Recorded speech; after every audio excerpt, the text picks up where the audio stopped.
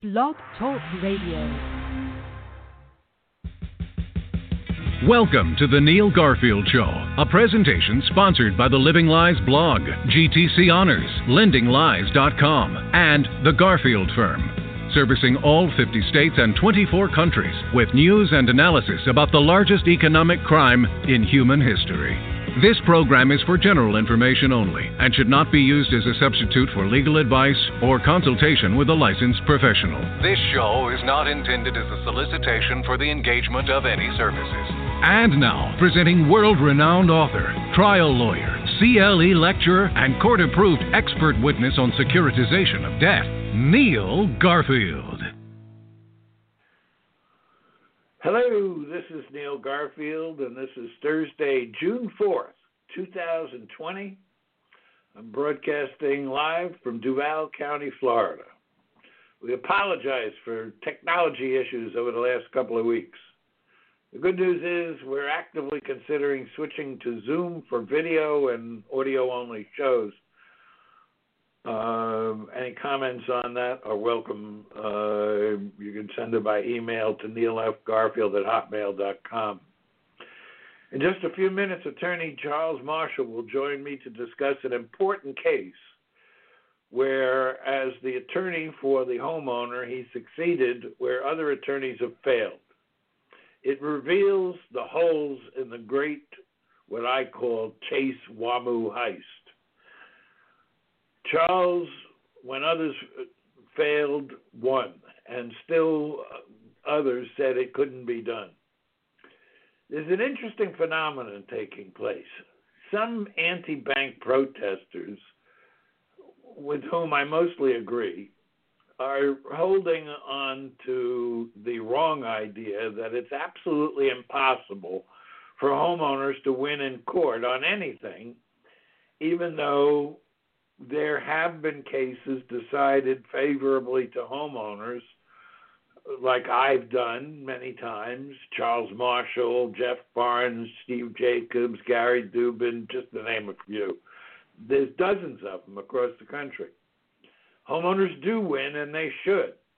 They got drafted into a securitization scheme about which they knew nothing, and they didn't get paid anything for their crucial role in the creation, issuance, selling, trading of securities and hedge products that were based upon the homeowner issuing a note and mortgage. So don't talk to me about a free house when the investment banks got free securities. It's true that homeowners rarely win, but they do win often enough, and it gets reported even more rarely because successful homeowners receive settlements in exchange for silence, and they agree to expunge the court record. So unless you're really on top of it like I am, you don't even know about all the times that homeowners have won. This is not because favorable decisions are flukes. It's not because of some rare technicality. It's because these cases are rarely litigated properly for homeowners. So most homeowners lose even though they could have won, or they walk away not realizing that they might be owed money, not the other way around.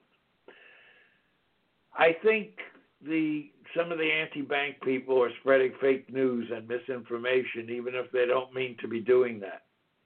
Litigation is a skill set that most lay people lack, and even many attorneys lack. But you need law school. You need experience of being in court, trying cases, studying the rules and laws of evidence, and motion practice and strategizing if you want to win. It's not enough to be right. You have to do it right in court. The internet is a great place for exchange of ideas, but not so much a place to do research unless you're relying on reliable sources, credible sources, with the credentials, skills, licensing, training, education, and actual experience.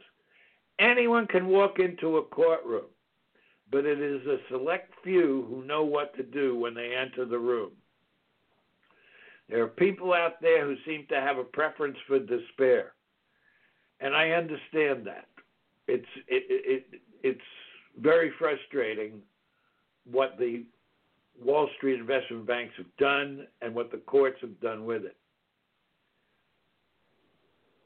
But those who look at it as the glass half empty don't like the idea that prior bad decisions were in large part bad lawyering by pro se litigants and unskilled lawyers. They want to promote the idea that courts are fundamentally corrupt and that it is not possible to win, and that's why the government needs to be overthrown. On some level, I resonate with that sentiment, but I don't think that the courts are fundamentally corrupt. I think they're easily influenced. I promote the idea that good lawyering produces good results, more often than not, despite bias and occasional corruption in the court. Charles Marshall is a very well-educated, experienced attorney who has devoted most of his time to helping consumers and particularly homeowners in distress. He is a licensed attorney and his practice extends throughout the state of California and federal courts. He knows what to do in a courtroom. And he's a friend of mine and an important contributor to my work in educating the public, law enforcement, lawyers, and homeowners on struggles for dealing with the mess created by false claims of securitization, ownership, and authority over transactions in which the claiming parties have no actual financial interest and do not represent anyone who does have such an interest. Charles Marshall, co-host of the Western edition of this show, welcome to my world. Absolutely, Neil. It's great to be on your show as a guest today. So maybe you could spend a minute or two summarizing the Massoud decision, if I'm pronouncing that right, and then go on to talk about what you think it means and how it might be used. I think the decision you got in Massoud is reflective of the difference between good lawyering and either bad or lazy lawyering. You don't need to comment on that part. You're still more active in dealing with other lawyers than I am, so I got a little bit more leeway in being able to criticize. But you did succeed where most others have failed. So what's with the Massoud decision? How'd you get it, and what does it mean? From what you just said, proper pronunciation is Massoud. And I think there's a fundamental that I've sometimes discussed on your show that is kind of in the background and the backdrop to all this. The lawyering here, I think inevitably, but certainly typically, it requires of the lawyer that they have a deep background in financial services and that they know a lot about the number crunching, how derivatives work, how these types of pooling and servicing agreements come about, what's in them, how the assignments operate. I really think that's actually a fundamental part. It's not to say that there haven't been attorneys in California or for that matter all over the country who don't have that background, who succeeded and pushed these claims forward. I nevertheless think that's, if not an absolutely necessary component, I wouldn't go that far, but it shows up a lot. It showed up in my previous appellate wins and, dozens of litigation wins, many wins within a particular case over the years in foreclosure. And that expertise enables the lawyer to analyze the relevant documents, confirm what other people are analyzing when they get the forensic loan audits to break everything down. And then you can really go after the problems with the assignments per se and individually. And that all makes a big difference at the end of the day. And I think one aspect of this appeal that's really interesting, as I will discuss the holding now, is that procedurally, whole wrongful foreclosure aspect, that was never pled at the lower level. I came into this case at the appeal stage only. For a large portion of the case at the lower level, the plaintiff was on her own, so to speak, in pro per. And wrongful foreclosure was never pled. The First Amendment complaint was filed before a sale that happened, I think, a relatively short time after it was crafted. This complaint never made it to another amendment stage. Now, of course, that's fully available, at least on the issue of wrongful foreclosure. What's interesting here is that the court, I think, really dramatically, it's an appellate standard of review that they're citing, and this is on page 10 where they do this. It's on if you go to the opinion itself, and then it's even more at the end of page 11 into page 12, where the court really breaks down. It's one of the best distillations I've ever seen for how a demurrer is supposed to be considered in California. And, of course, in other states, they'll call a motion to dismiss something other than a demurrer in a number of situations. It's the same thing analytically and procedurally and even legally. That standard is supposed to allow liberal amendment. And it's supposed to say, look, if you have any legal theory at all, even one not in the pleadings, even one the court has to craft, then that should be available and that should move the case forward on that basis. That's a So you're referring to the quote that begins at the bottom of page 11, where the court says, we look for any facts in the complaint sufficient to state a cause of action under any possible legal theory, whether that theory was articulated in the trial court, raised for the first time on appeal, or suggested for the first time by the appellate court. That is absolutely right, and it's the most powerful statement I've ever seen in print. I've seen a lot similar, but that is the most powerful one statement I've ever seen explaining how the demurrer principle is supposed to work. And so it really is a de novo review as to the appeal itself on the question of demurrer. Now, if this had gone to a motion for summary judgment before trial, if it had passed the demurrer stage, then the appellate standard is abuse of discretion. But that's not the case here, and I've seen a lot of appellate courts. I wouldn't necessarily screw it up, but they do not state, and they do not so powerfully relate that the demurrer standard really is supposed to be a very minimal standard of dismissal. Instead, way too many California foreclosure cases are dismissed at the demurrer stage. They shouldn't be, and even as here, where wrongful foreclosure wasn't even pled, and it was principally not pled because the property had not gone to sale, and the pro per plaintiff didn't know every aspect of every legal theory that she might have brought or could have brought. Again, I came in only at the appellate stage.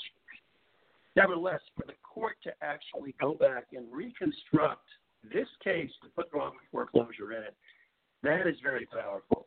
And that relates to the holding itself, which largely is found on the middle page paragraph, starting on page 9. Our decision in Sharada dictates that Massoud, and then it goes on. It really is limiting the pleadings, I believe, to wrongful foreclosure. Now, it's not shutting down that we can still try to amend on title and contract claims, though a large portion of the opinion before page 9 it kind of throws water in a wet blanket on those potential claims. It doesn't so much say they're not available at all when this case will be amended, which obviously I'll be filing amendments in the coming weeks or months, depending on the remand timeline and all that type of thing. So bottom line, the holding here is I think reasonably, and certainly narrowly, but even reasonably construed as limited to highlighting that yes, Allah Ivanova, yes, Sharada, both of which did plead wrongful foreclosure, that's an available legal cause of action where the property goes to sale. And there's a predicate showing that there really is an assignment problem. And here, the argument was so finely articulated. The opinion actually cites a contrary case, Gillies, where the plaintiff didn't get leave to amend, and there they cite that the alleged note and deed of trust were almost certainly sold to a third party. That was not even enough to get the demurrer to go, to essentially. Well, that's why I think, Charles. That's why here there was a bald allegation that yes, this was sold. Anyway, go ahead. That's why I think that this case represents a fundamental shift in the attitude of the court. Because, first of all, they say on page 11, they're quoting from the Ivanova decision, the California Supreme Court decision, that the borrower owes money not to the world at large, but to a particular person or institution. And only the person or institution entitled to payment may enforce the debt by foreclosing on the security.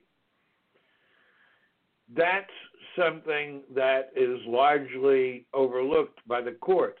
And then they go on a little further down the paragraph on page 11. At this point, it remains a factual question as to which persons or entities held the beneficial interest in the deed of trust at the time of the foreclosure. Chase may have inherited servicing rights or responsibilities from WAMU, but that does not erase Massoud's injury if a party with no beneficial interest in her loan directed foreclosure on her house.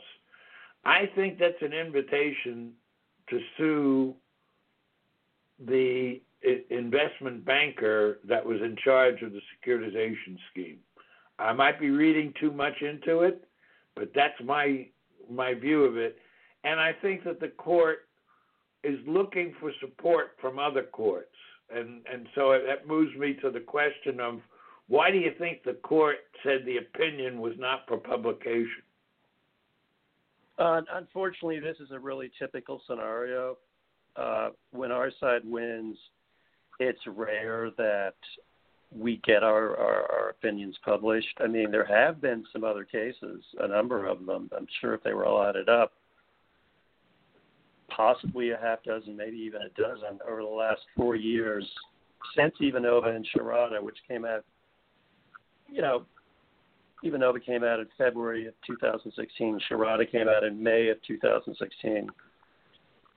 And there were publishing issues with both those cases. They ultimately were published, and it was essentially directed by the court that they be published. There were still some issues with that.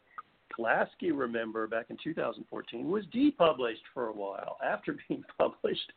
And then there had to be a sort of a fulcrum of people to get it back published. So our side, it goes to this whole institutional bias thing that I talk about. And right. So, yes, I think that's a primary reason here, and I think it's to blunt and limit how much traction these cases are going to have. I do want to speak, though, because this goes directly to what you were talking about earlier in terms of this is a sign that the system is completely corrupt and biased. I will say that of all my 4 appellate wins, related to foreclosure, every single time that happened, there were major tells at the hearing and even before the hearing that my side was going to win. And So it's not like this is a fluke. In fact, the very tells, and in this case, the appellate oral argument was set up by a briefing order, a supplemental briefing order ordered by the court a couple months before oral argument. And it's set up the legal question of whether wrongful foreclosure can be added, should be added, and whether the title claims can be sustained. Now, in terms of how this opinion comes down, I think the title claims are still on life support. I'm going to fight that in court, obviously. But there's no question that this holding makes it clear that wrongful foreclosure can and should be added and should survive demurrer. And that's very powerful. And this was the court's suggestion during supplemental briefing, inviting supplemental briefing. Like I said, when I got these other appellate ones, they weren't always this directed by the court, but this is very powerful stuff. It shows that the courts are still an open forum to some extent. They're not completely corrupt. You will have the legitimate entertaining of our views. And I think one reason this case was chosen is because it was very well briefed, and even outside of the wrongful foreclosure aspect, which was only lightly touched on because it wasn't even played at a lower level. The other causes of action, a lot of analysis and argument went into that at the appellate briefing stage. It gave this case, as it were, the appellate case, the underlying appellate case, a lot of heft and credibility. So it allowed this court to use it as a vehicle to make their point about wrongful foreclosure. So it's very heartening that, yes, the system sometimes will work, but not just that. This was not like some Herculean effort on my part. Yes, I put a lot of time and I put a lot of good argument in, but it was actually the court that came to me and said, we see the wrongful foreclosure could be pled here. I think we'll set this case up so that you can win on that. That's exactly what happened. It's pretty powerful, and it does show that the bias on the other side is not completely swapping the system. Sometimes the side of the angels, so to speak, our side, will actually be nudged by the court to prevail. That's what happened here. Yep, that's how I see it. And by the way, I didn't say it to begin with, but congratulations on this win. It's a great example of good lawyering. Oh, thank you. I really appreciate it. And yeah, I think this goes back to, we talked a lot about discovery, doing discovery at the lower level where you can really get to the factual record, making the factual record as precise as possible, making your allegations as clean and clear as possible. Those are some of the things you can do. One thing I'll say, I know we're coming up on time here. I want to hear other input, but I will say one of the really powerful implications of this, and I think this is the most powerful aspect, put together two kind of principles. One is if this case is followed, and I know it's limited for publishing purposes, but people should remember that under California rules of court, you can bring in an unpublished opinion if there's a res judicata or a collateral estoppel issue. So those come up a lot in these cases in a lot of different guises and contexts. So litigants should remember, whether they're in pro per or they have attorneys advancing their cases, they should remember, go to the California rules of court on this issue, and you'll be able to see that there is an exception whereby these cases can be argued. So, that's an important exception. Interesting. I didn't know that. This is in California. I don't know to what extent it applies in other states. It might, because it's something that one might call it a general principle of law. The other really powerful thing about this is I think it's going to help with sale date postponements. I think it's going to give real pause to the opposition because, okay, it's frustrating that we're still not getting the courts to acknowledge that, look, if you're getting real damage, which clearly you are, when your property is sold out from under you, if the seller doesn't even have the bona fides to show they control your note and deed of trust properly, that where you have that, then why, when you're threatened with sale, when your credit is ruined, when you're practically driven out of your house because you're getting rotating sale dates, I mean, that's not sufficient harm for the same principle to apply? I still don't get that. But what this means I don't either. But what this means, real world and legal world, is that the other side is going to have great pause in taking property to sale for the simple reason that if they do pull the trigger and take the property to sale, now they do have the wrongful foreclosure claim. And look, the wrongful foreclosure claim in California is available by, legal theory and the statutory theory under which it rests. Statute of limitations is, again, depending on how it's framed, 2 to 4 years. This case is one where theoretically it wouldn't be available.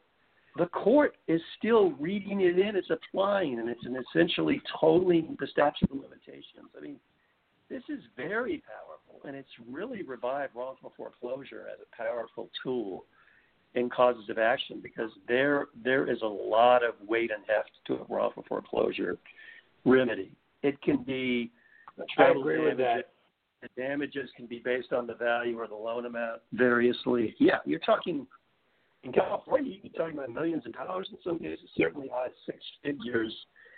I just wanted to get any other sense you had, Neil, of what we're looking at here. I think you really hit all the main points, just like you did when you took the appeal and won it. The only thing that's left open to me as a question is the ramifications for local government stuck with unpaid liens on property, where Chase was the foreclosing party, and we know that if they were making their claim because of the Chase-WAMU deal on September 25th, 2008, that's a false claim. So who does the local government go after? And the same question is for investors. If Chase was foreclosing, where did that money go? And we know that investors don't have any right, title, or interest to the debt, note, or mortgage. But was Chase interfering with a reasonable business expectation of investors regarding the proceeds from loans, since that's what it was all about? So I'm kind of wondering about that. It's not something we have time to discuss here, but maybe at a future show, you and I can ruminate about such things. In the meanwhile, I would like to do that. So,